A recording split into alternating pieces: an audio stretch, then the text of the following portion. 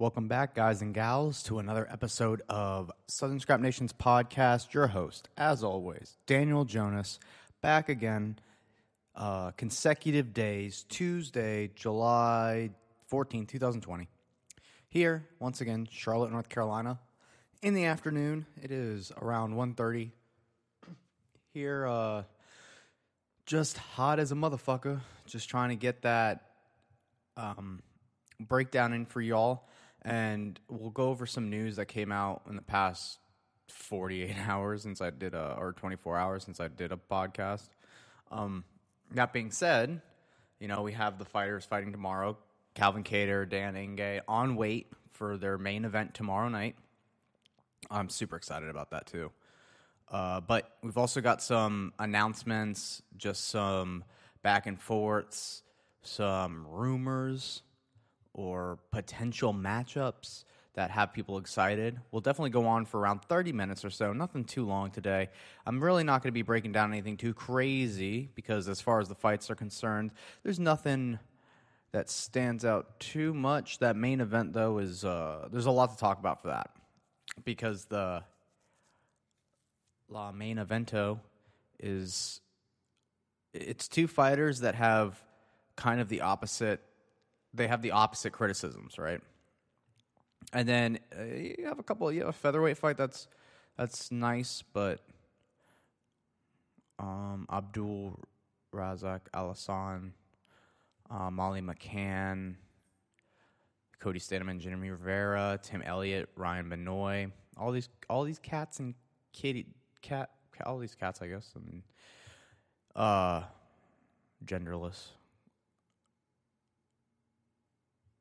Yeah, so when it comes to news as far as this fight card is concerned, Jared Gordon, who is fighting on the prelims, actually lost his whole entire team due to coronavirus, his whole corner. So Paul Felder is going to be leaving the broadcast booth, I think, mid-fight, or at least for that fight, to go corner him. They're teammates, so it's not like, it's not like Michael Bisping or some random announcer is going to be cornering him. It's a former teammate, or I guess current teammate. So it'll at least be someone that he recognizes and respects as far as advice goes. So hopefully it'll help him out. You don't really need that many people. One coach is fine. I mean, and you saw it with Jorge Masvidal. Like, he didn't have Mike Brown in the corner. And I don't think not having Mike Brown in your corner is gonna, or at least for Masvidal, is going to fuck him up. We'll see with Jared Gordon. I'm sure he's fine. He's fought so many times. I'm sure he'll be okay. As far as rumors have it, fights that might be getting put together is Colby Covington versus Tyron Woodley. And then that Pedro Munoz versus Frankie Edgar fight has been moved to UFC 252, which, for those that don't know, is going to be headlined by Stipe versus Cormier 3. And that whole card itself is jam-packed. You got the return of Junior Dos Santos, as well as the return of Jairzinho Rozenstruik in the co-main event. Then you got the rematch of Magomed Ankalaev versus Ion Cutelaba. You have Pedro Munoz versus Frankie Edgar, like I stated before. And in a bantamweight matchup, you've got rising star Sean O'Malley versus just beast Marlon Chito Vera. You're talking about a guy who's racking up the win streaks, taking fights on short day notice, or a couple days notice, or weeks notice, if you will. And then on top of that, he's now going to be fighting. Oh, no. He had that fight with Song Yadong that didn't go his way, even though we all thought he won that fight. But Sean O'Malley and I think Chito Vera, they were supposed to fight. So yeah, they have a grudge match set. Fight sports. Check out Sean O'Malley, Marlon Vera, grudge fight set for grudge fight. Oh, clearly in the sport realm, even though they've got fight sports all over the name, fight whatever. Okay. So why don't we get into... Or actually, let's look and see if there's anything else. The return of Bellator, you're going to have a matchup between Sergio Pettis versus Ricky Bandejas, which is a hell of a fight.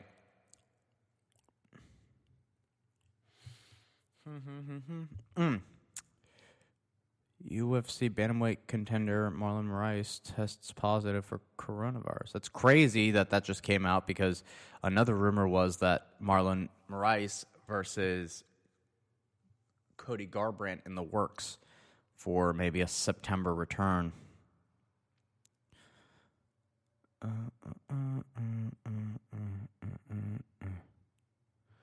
Kenneth Bourne.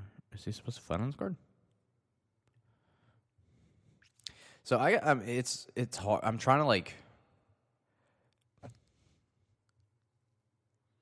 make sure I'm getting all the right people, because there's two fights this weekend, right? Or there's one fight this weekend or tomorrow, and then there's a fight this weekend. So it's like I see some people getting pulled off of cards and stuff. And I'm like, is it for this one or for the next one? Oh, Marlon Moraes accepts positive or tests positive for COVID after accepting Cody Garbrandt fight.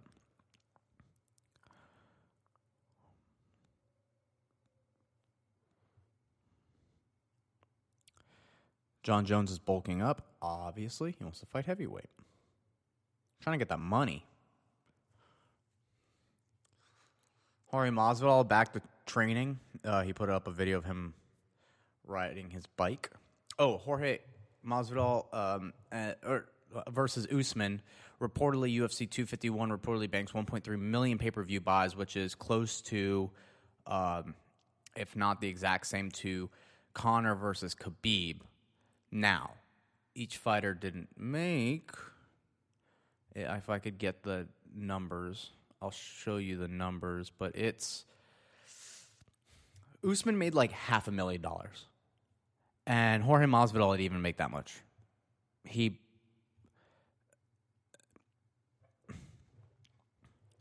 I think it's fucked up. I think it's fucked up that they get paid shit.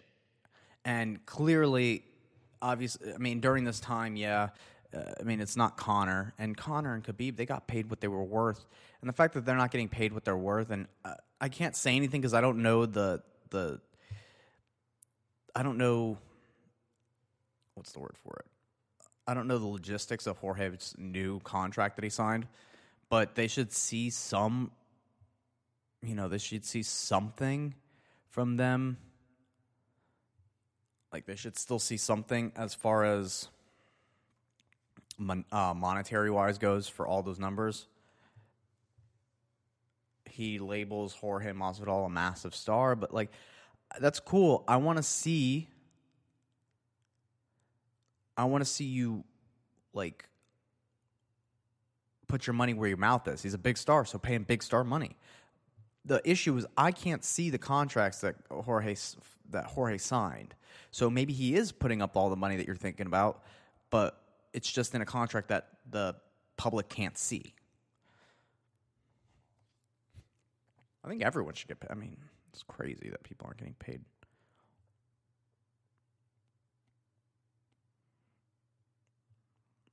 It's odd. 'Tis odd. All right, so that's bjpenn.com. What we got in MMA Junkie.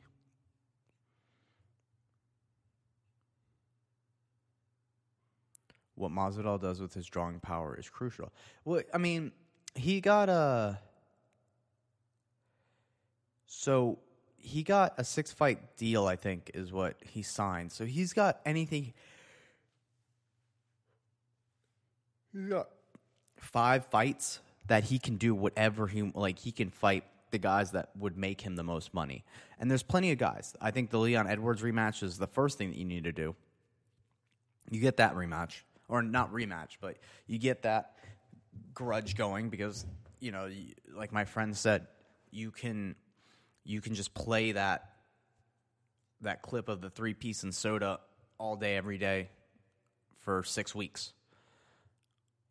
Then after that, it depends if he wins, then maybe you give him another title shot, or You give him if Conor's back, you give him a money fight. But he's in a nice area. He's in a nice weight class where he can also be the inaugural. He could also set up the inaugural 165-pound weight class, right? No one's talking about this, but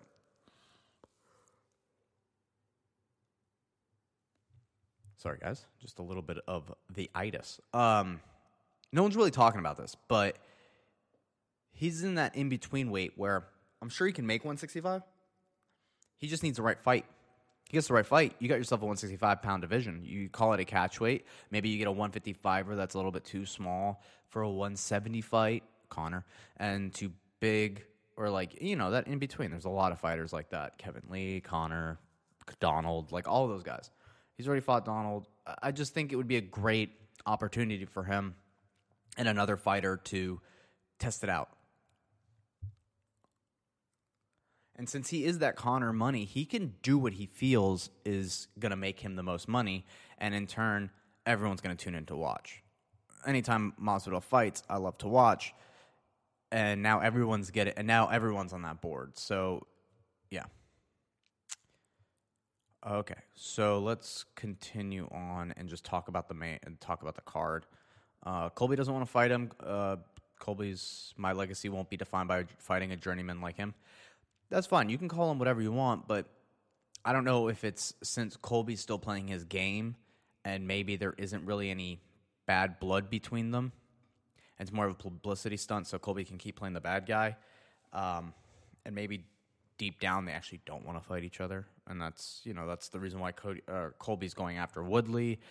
Masvidal hasn't really even talked about fighting Colby. Or if he did, he says what he needs to say and then he kind of just moved on from it. And it's fine. Like, I don't mind the WWE mentality of it if that's how they want to make money. And that's fine. I don't really care to see that fight. What we saw with Usman and Masvidal, it's going to be a lot of that. It's just going to be a lot of Colby trying to take Usman or Masvidal down. Maybe successfully, maybe not successfully. But the fights that seem exciting are a Leon Edwards fight. Him with a striker. He with any striker would be great. He wants a rematch with Damian Maia, I don't think that's great. He wants a rematch with Woodley. I think that would be a great fight. Or Wonder Boy, that'd be awesome. So you just got to give the guy fights that people want to pay to see. People still paid to see him fight Usman, and he gave the people at least his side of what he could do. It's like a Nate Diaz effect, right? He fights Nate Diaz, he takes his clout, and then makes it his own. He's Nate Diaz in a way. He's like Nate Diaz with better striking and wrestling. Jiu-jitsu, maybe not so much, but he has that pop as far as popularity goes, and his fighting style is exciting. So if you can get anyone that can just like match up with that back and forth, I mean, you see this picture of him throwing an overhand right on Usman, and Usman's throwing a punch of his own, but you see Masvidal's eyes are just watching Usman the whole entire time. And Usman's eyes are closed because Usman, as much as he's a UFC fighter and a champion, like it takes years to perfect striking into a way where Masvidal can feel so confident and calm in a situation like that. I mean, Usman's got perfect defense. He's got his hand, like he's got everything perfect. Not perfect, but it's better situation than Masvidal. It's just the fact that Masvidal's eyes are open, so his defense can be a little bit more relaxed in the hand positioning. Where, yeah, of course Usman has to keep that hand up because his eyes are closed. It's hard to find the target if your eyes are closed. Amanda Hebus does a great job of that. You gotta watch if you watch her. Maybe not in this last fight, but if you watch a previous fight, she like over exaggerates opening her eyes. It's great. That's how you keep sharp. Okay, so let's get into some news about... The only thing that's coming up is the fact that because this guy hasn't fought recently, Abdul Razak Al Hassan came in 3 pounds heavy today. I think the fight's still on, but 20% of the purse is going to his opponent, Morir Lazez. The sniper. Let's see what this guy can bring to the table. He trains out of Brazil in the Nogueira team. He fought for, I'm going to assume this is Jungle Fight. No, Phoenix? I don't know what that is. LFA. He's going to come to bring it. Brave. He just looks like he's got a lot of pressure. He looks like a Nogueira fighter. In a way where it's a lot of it's great crisp boxing. I'm sure his jiu-jitsu is fantastic. So he's just, he's a killer. I like this dude's wild.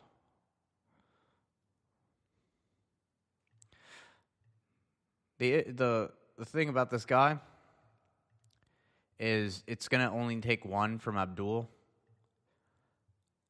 And if this guy pressures him,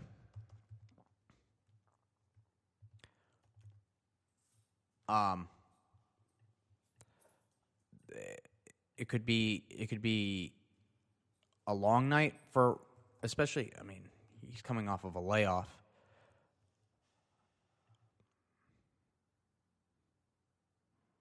This guy's awesome. Damn. Probably gonna put my money on this guy. If I were y'all, I'd put your money on this guy, but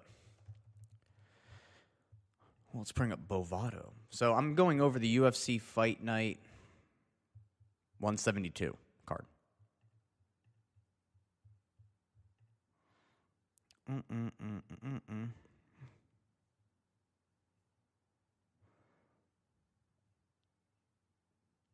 Oh, he's the underdog, dude. I would put money on this. I'd put money on this newcomer. An underdog, worth it. Molly McCann, always fun to watch.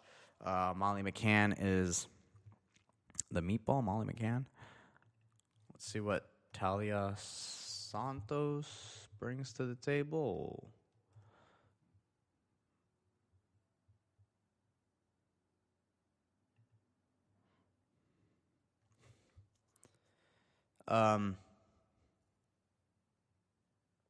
They probably fucking commercials. This is a knockout. I don't know what team she comes out of.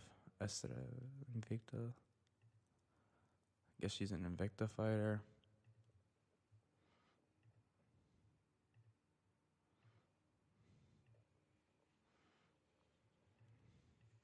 Should I try to leg lock this girl?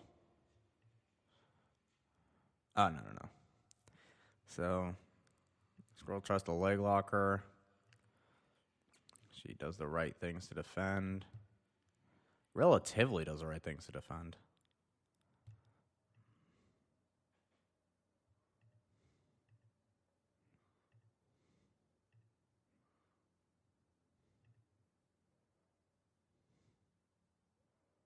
This is a weird knockout. She's like sitting on her while this girl's trying to go for a leg lock and is just punching her in the face. It is odd. Gets full mount. Oh, just a TKO. All right, well, I'm definitely going to go with Molly McCann on that one. That's all you're going to give me. Okay. Sounds good. Molly McCann for sure. Now, this Jimmy Rivera versus Cody Staneman fight is the fight that I am very interested in because these are both bantamweights. Cody Staneman definitely has the size to go up to featherweight, but he said in his last fight that he was like, listen, I've got T-Rex arms. It's going to be hard for me to fight in featherweight. But if he got the call to fight Jimmy Rivera, who used to be a bantamweight. Now they're kind of at the same size. So there's no size in it. I mean, Cody Staneman's a little bit bigger. Even arm length, Jimmy Rivera's got a 4-inch reach advantage on him. Jimmy Rivera has a great takedown defense. Cody Staneman stated that he doesn't feel as though Jimmy has gotten better. He's a one-dimensional fighter. I don't think that's the way to think about it. I do think Cody Staneman's explosiveness and tenacity is going to definitely help him out and put Jimmy Rivera on the back foot. However, Jimmy Rivera is really sneaky, and his striking isn't something to take lightly. So, as far as Jimmy Rivera being the favorite, I understand that, but Cody Standemann's coming off of a decision win over two decisions. One decision over Brian Kelleher. You got a draw over draw with Song Yadong, and he got a decision win over Alejandro Perez. So, quality of fighter, like, it makes sense that he's getting this. I guess Jimmy Rivera, he's coming off a loss to Pettis. He's coming off two losses in a row. So if you're Cody, you're coming off of that real, barn burner of a fight with Brian Kelleher, and then the death of your brother, and just you're kind of on fire as far as the ball is rolling. Like, it's like you get this win, it's all fucking golden for you going forward. But it's up to Jimmy Rivera to be the stop in that hype train. Not necessarily hype train, but you got to stop that winning streak. And in doing so, stopping that winning streak is going to help him. Stopping that winning streak is going to definitely help him move forward. Or stopping the winning streak and then stopping his own losing streak is going to help him get back into that rankings. Because, he was up there for a little bit. Then those two losses to Petr Yan, Aljamain Sterling, set you back a little bit. All right, so then you got Tim Elliott versus Ryan Benoit. Tim Elliott coming off of a loss, very quick loss or not quick loss, I guess, a second round submission to Brandon Rivola. That fight was going great for the first round for him. He just expended a lot of energy trying to go for takedowns and submission and transitions, and his style is very energy consuming. So he expended a lot of it in the first round and kind of just burnt out. But the second, that's why I kind of like Ryan Benoit in this fight. As much as he's quote unquote the baby face guy, he has fought in the UFC a lot.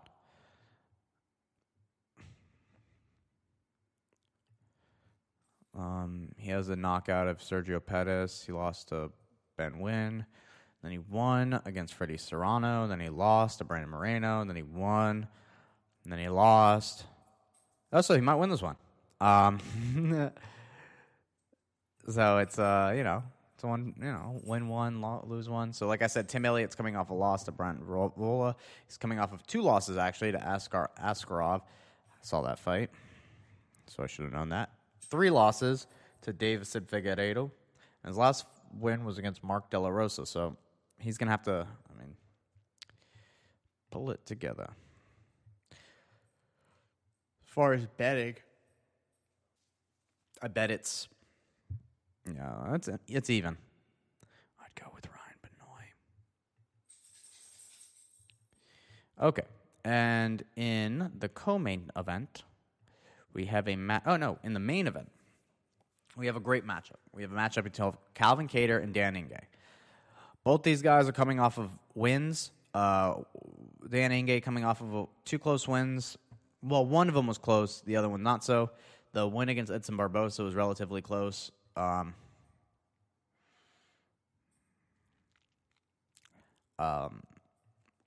he always says that he takes the second round off. He's trying to fix that. And it's one of those moments where if he goes in there and he fixes if he fixes that mistake, not necessarily a mistake, but if he fixes that lapse in his game, then he's tough to deal with for 3 rounds. That first round, he comes out hot. Second round, he takes a little bit off, comes back out. Third round, hot. It's good strategy because you can get the win early for the eyes of the judges, and then in the third round you can get the win in the eyes of the judges, and it kind of just helps you maintain that. In a 5-round fight, though, I'm wondering what that's going to be like because now it's about conserving energy. Now maybe the intensity that you take for the first round, you spread it out between 2 rounds. Maybe you take the third round off. And then that energy that you would have expended in the third round, you spread it out between the 4th and 5th. As for Calvin Kattar, he's the opposite. He's a late starter. But he's starting to change that since his last fight with Jeremy Stevens, and we saw that second round. He gets that knockout. Starts speeding it up. He's been way more confident in his hands. He's starting to realize that all these fighters, these UFC fighters, don't have the same boxing pedigree as he does. And when he lets his hands go, it is a sight to behold. There's just these snaps. You got these snaps, and the combinations are so crisp. You just see it, pop, pop, pop. And he did it against Jeremy Stevens. Anytime Jeremy would throw, yeah, it's hard, but it didn't have the same fluidity and sharpness that Calvin Kattar had when he threw those boxing combinations. And with a guy like Mark Delagrati and training in Boston with that team, sits on Pion. I forget the name of the gym, but just constantly working on those Muay Thai skills, adding it to his hands, he's going to be very hard to deal with. And now that he's finishing people earlier than he expected, to me, it's only up from here. Like, he, in my mind, beat Zabit, right? Was trending to beat Zabit if it was 5 rounds. And the guys that he did beat, to me, are more in... And this is kind of where Dan Ige is going to have to really solidify his status and where he stands. If he beats Calvin Kattar, he's along the same lines as a Zabit, a Renato Moicano, right? He's in the top 5 as a fighter in the featherweight division. If Calvin dispenses of Dan, then you're looking at a rematch possibly with Zabit, or you're looking at just title contending fights. Because the featherweight division, it's kind of backed up right now because they've got a lot of fights that want to happen and a lot of fights that they're looking to do. But after this championship fight where you had Volkanovski just take the fight from Max, I guess. Calvin Kattar's sitting there at 6. Dan Ige is at 10. Obviously, if Dan, he beats him, and then it's all top 5 guys for him. Now, for Calvin, that just kind of keeps his spot where it is. And then if I'm Calvin, I'm trying to get a fight with, Yair, to be honest. And then let Brian Ortega, Chan Sung Jung do their thing, and then give Zabit the Max Holloway fight that we've all been waiting for. Or Calvin versus Max Holloway. I mean, if I'm Calvin, I'm beating Dan. I'm trying to get a shot with Max or try to get that rematch with Zabit. And then third, I guess you could do a Yair fight. Call him out, be like, let's get a 5-rounder that we've all wanted. All right. So that's the fights for tomorrow. I hope you guys enjoyed today's episode. That's pretty much all I have. 30-minute episode for you. I'll be back Thursday. Yeah, I'll come back Thursday morning, and we'll do we'll talk about the fights, and then I'll break down UFC Davidson Figueiredo versus Joseph Benavidez 2. It's crazy that they're doing that. It's got some good fights on it. I mean, you got Jack Hermanson versus Kelvin Gastelum. You got the return of Mark DeCasey versus Tiger Muay Thai coach Rafael Fees. Guy's real cool. Did a couple classes with him. He's a badass. And then the return of Askar Anzarov. It's a flyweight's delight as far as that main card goes. Return of Joe Duffy. That's cool. Brett Johns. It's a lot of good fights this weekend as far as Davi Ramos, Abu Dhabi favorite. There's a lot to watch, and it'll be a good card, and especially one to break down. So, that being said, I hope you guys enjoyed today's... hold on. Actually, for you, before I go. Calvin Kattar's the favorite. All right, so I hope you guys enjoyed today's episode. If you guys want more, go to SouthernScrapNation.com. That's SouthernScrapNation.com. You can follow that and more. You can look on iTunes, SoundCloud, Google Play, all your listening devices, podcast, app, whatever it may be. I am there, and I will be back Thursday for another episode and triple up for you guys since I missed a couple days. Not this week, but last week. Once again, sunscrapnation.com for anything more, and you can reach me there. So I hope you guys enjoy the rest of your day, enjoy the fights tomorrow, and stay safe. Peace.